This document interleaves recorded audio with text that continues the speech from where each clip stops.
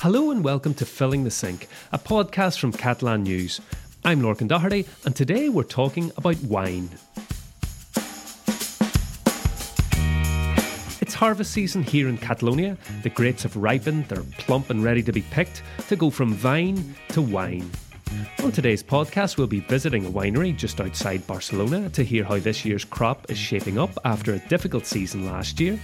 We'll be looking at the explosion in growth of organic wines in Catalonia and how climate change is affecting producers.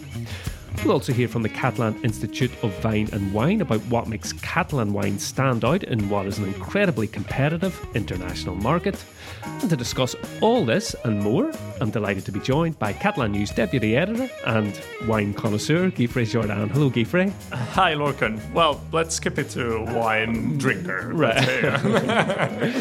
Okay, well, how would you describe Catalan wines, Guifré, for someone who doesn't know anything about them? Well, it's one of the most important businesses in the agricultural market here in Catalonia. We'll talk about cava another day. I know that a lot of listeners might think about cava. Definitely. Might link Catalonia to cava. We decided that cava deserved a podcast all of its own, so we'll deal with that another day. Absolutely. So for now, we are focused on wine. And I'd say we've got Catalan wines of all types, from white to red and also rosé. So the red ones are the most popular, but the white wines are not far behind. Just a clarification, because maybe when you're in Catalonia and you want to ask for a wine here, we don't call it red wine in Catalan. It's vi negra. Vi negra, yeah. It's black wine. Black wine, So okay. it's vi blanc for white wine, rosat for rosé, and vi negra for red wine. So different colors. I know, that's interesting. And I wonder as well, it's like, because, from reading and also from experience from trying them, a lot of the red wines are very kind of deep and rich and powerful. And I suppose that's reflected in the fact that they're called black wine. Because the red is so dark. It's like it's more black than red. Some of them are. And, and you can find wine growing regions everywhere in Catalonia, from the top northeast area, the Empordà, to the southernmost part, Terra Alta, and in the Ebre River region. So, and in between you can find the big ones, Penedès, and we talked a little bit as well when we did a podcast on food just a few weeks ago, that the geography of Catalonia is so diverse that it means that the food is diverse, and it's the same with the wine as well. You've got so many little microclimates, and you've got the Mediterranean, you've got people know the Pyrenees, but actually Catalonia is full of little mountain ranges as well, like the Terra Alta you mentioned. Absolutely. It's just one county, but it's full of wine. And the same happens with Alella, with the Alella wine region. It's only one county. And I was visiting a winery in Alella this week, and they told me that this wine region is the smallest in Spain. Right. It's just, I think, about 10 wineries, so it's very small. So there's so much variety there. They've got these DOs, these wine regions, Denominación de Origen. Is that how you say it? Yeah, that's right.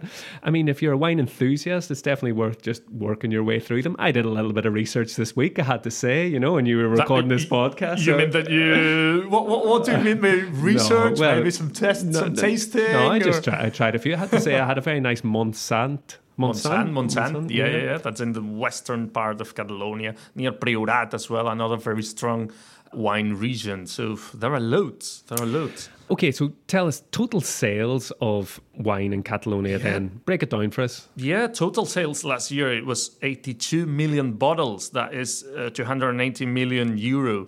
And the average per bottle was 3.41 euro. So less than €4. Okay, that's very cheap, isn't it? That's definitely not supermarket prices. That's wholesaler, definitely. That's wholesaler. Even here, where wine is pretty affordable, I think you'd be hard pressed to get decent bottles for that price. That's very difficult. And in terms of where these bottles are being sold, so out of this 82, 39 of them have been sold or were sold last year in Catalonia. That's almost half. 12 million in the rest of Spain, and the other 28 million in elsewhere, 18 million in the EU and 10 million elsewhere. So that means big business here. Yeah. And we'll be hearing a little bit more about how Catalan wines market themselves a little bit later on in the podcast. But one thing I wanted to ask you about, Guy, which has really fascinated me, is this explosion in organic wines. It's been insane. Past 5-6 years, we've seen double the amount of hectares of organic wines. For instance, in the year 2000, there were only 400 hectares of vineyards used for organic wine. And now it's 23,000 out of the 54,000 hectares. So almost half. And this has grown exponentially in the past. So 5-6 years ago, this 23,000 were to 12,000. So it's grown exponentially. Yeah, it's incredible. And in fact, of all the kind of organic produce that's made in Catalonia, almost half is vineyards. Like, all the organic fruit, vegetables, whatever, half of it is vineyards. So it's amazing. And right now, we're in the middle of the harvest season, obviously a hugely important time for wine producers and a little bit stressful too, I would imagine. Guy, this week you went along to a winery. How was it? So it was great. They were in full force. I mean, it's the most important time of the year. Everyone was working and making sure the crops were protected because they are about to pick them. Okay, well, let's take a listen to how you got on at the Cellier Can Roda, speaking to Enric Gil. Hidden in a dense forest of holm oaks, accessible through a small downhill dirt road that crosses a couple of streams, now quite dry, lies a beautiful manor house from the mid-19th century, originally owned by the Bonaplates, the family of entrepreneurs that introduced the steam engine to Catalonia. I am in Martorelles, 20 kilometers north of Barcelona, in a natural oddity in the middle of the industrial Vallès County, and surrounding the house, I can see hectares of splendid vines of the Cellier Can Roda. What are the odds of finding this oasis of calmness in the middle of our hectic life? One of the family firm owners, Enric Gil, guides me through the vineyards. He cautiously removes the electrified wires, strategically set to deter the hungry wild boars who always volunteer to do the harvest. Once among the vines, the lack of rain this year is quite obvious just with the naked eye, with part of the leaves dry. Enric tells me that vines are like people. You can notice quite easily when something's going on. First, the leaves fold and then their leaves dry and fall. When this happens, the ripening interrupts halfway. The plant's last resort is to suck water from the grape. And this is happening in Can Roda, with the grapes significantly smaller than usual. Every year the effects of climate change are different. While this year the drought is worrisome, last year this wine cellar lost 85% of their crop due to too much rain, resulting in a plague of mildew. This lack of predictability is what drives winemakers mad, making any long-term treatment plans pointless.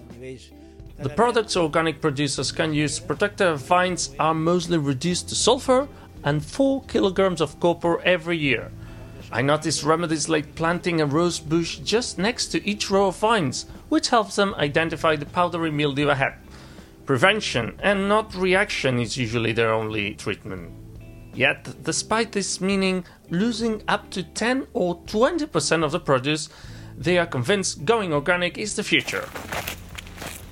While pulling up dry leaves, Enric walks along the vines saying there's a growing awareness among producers that it is also in their hands to leave a better world to their children.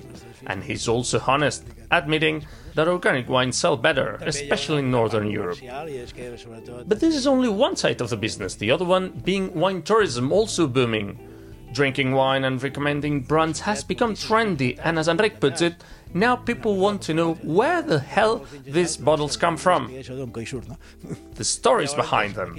Our grandparents, great-grandparents, and since Roman times this has been a land of wine, which means, in Enric's words, that wine is culture. I'll drink to that. Cheers!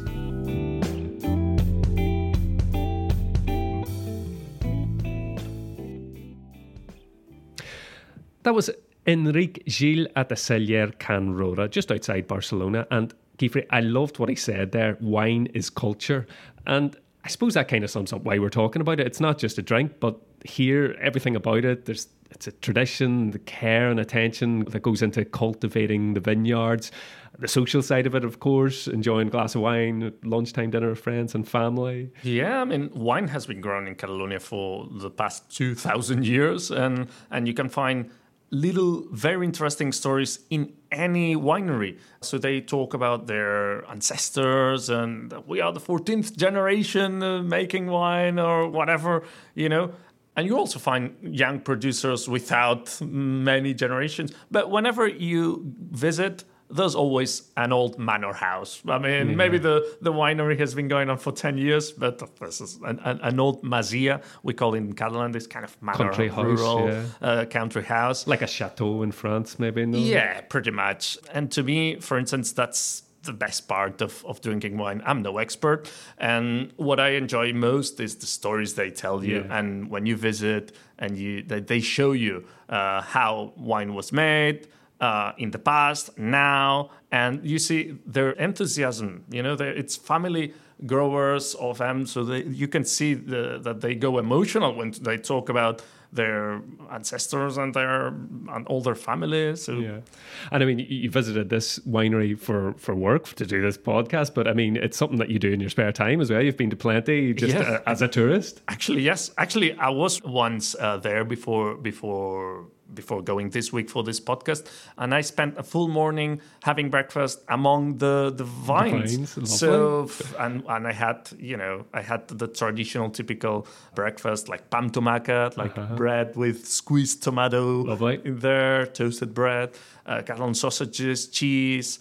Wine, obviously, they want to promote their wine for breakfast. Wine for breakfast, indeed. Yeah, they always in all these activities they are promoting their wine, of course, and they always get you to buy some bottle afterwards. But the settings are always beautiful for vineyards. Even if you take a drive or if you're in the train, and you're passing through some of these areas like Penedès, you see like vineyards, just and it's no wonder that they're becoming such tourist attractions too, popular to visit. Yeah, and it's part of their business. It's a big part of some of these vineyards business. And among the things you can do there, it's wine tastings.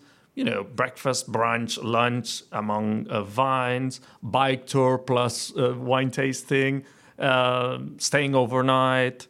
Even doing the harvest sometimes, or helping do the harvest. Maybe they get rid of what you did afterwards. I don't know. but I mean, you can do so many activities. And the good thing is, like, sometimes you go to one of these activities and it's very popular. There are a lot of people. And some other times you're alone and you're on your own. And they do a whole tour in the wine cellar and the vines for you, and they are enthusiastic. I was once in Terra Alta, and we just, without any notice, maybe now with COVID it's different, but without any notice, we just popped in and we just said we wanted to try some wines, and we got some tastes. And afterwards, they told us, okay, let me close the shop for 15 minutes, and I'm going to show you around our vineyards and so on. And we were like, okay, well, that's great. That's amazing. That's amazing, And you mentioned the harvest there, and like, would the harvest still be done by hand a lot of the time, or Indeed. Last year we were reporting with our colleague Killian. He's been in our podcast many times, and especially for organic wine growers. They are still picking it by hand, and that's an effort, especially in the middle of August. They wake up at 5-6 a.m. and at noon 1 p.m. they finish because it's too hot. So we experienced that. Yeah. Let me say for our listeners too that you don't have to be an expert to do a wine tasting or to do wine tourism. So you just have to love wine, enjoy, and pretend a little bit, whenever you're the tasting. If they tell you, that tastes like apple and cranberry oak and fig or whatever. And you can always say, you're encouraged to say, I can feel now the apple and so on. So, it's a whole world. Well, wine tourism is booming here in Catalonia, mainly driven by Guiffre, it would seem. But what makes Catalan wine stand out on the international stage? Well, we asked Enric Bartra of the Catalan Institute of Vine and Wine that very question. First of all, I would point the diversity. We have 11 appellations that really help to understand the big diversity, the huge diversity in wine styles. There are a big production of sparkling wines with cava and other names. In terms of still wines, we have a wide range of styles, from light white wines to more heavy body and more intense, full flavor red wines. And there is also a little amount of sweet wines or dessert wines. So almost for every occasion, you have a very nice example of Catalan wines available. Most of these wines are made with local varieties, so that makes them unique. There are some varieties that we share with other parts of Spain or southern France, like Grenache. Now, Grenache, for instance, is a traditional variety that is also found a little bit elsewhere. But for instance, for white Grenache, Terra Alta and other parts of Catalonia is where you find most of the white Grenache in the world. For Picapol, for instance, also it's a variety that is cultivated and almost only in the Pla de Bages. Xarel·lo, Parellada, these two varieties are almost exclusively planted in Catalonia around the world. So this makes a very distinct and unique wines, in addition to the landscape. I think the combination of local varieties and unique landscapes makes these wines really worth trying. We can say that in the last 30 years, it's been a clear trend in increasing the hectares, the vineyards, and the number of cellars that are registered for organic production. And the reasons for me are in two directions. One direction is the demands of the customers, the perception of the consumers are betting for organic producers, especially in Europe, Northern Europe, and also other markets. And so this is the pull factor that increases the interest for producers. And also the weather situation, the climate in Catalonia, the Mediterranean characteristics of the climate help to adopt these organic rules, which are common for the whole Europe and are adapted to the climate conditions in most of the vineyards in Catalonia for most years.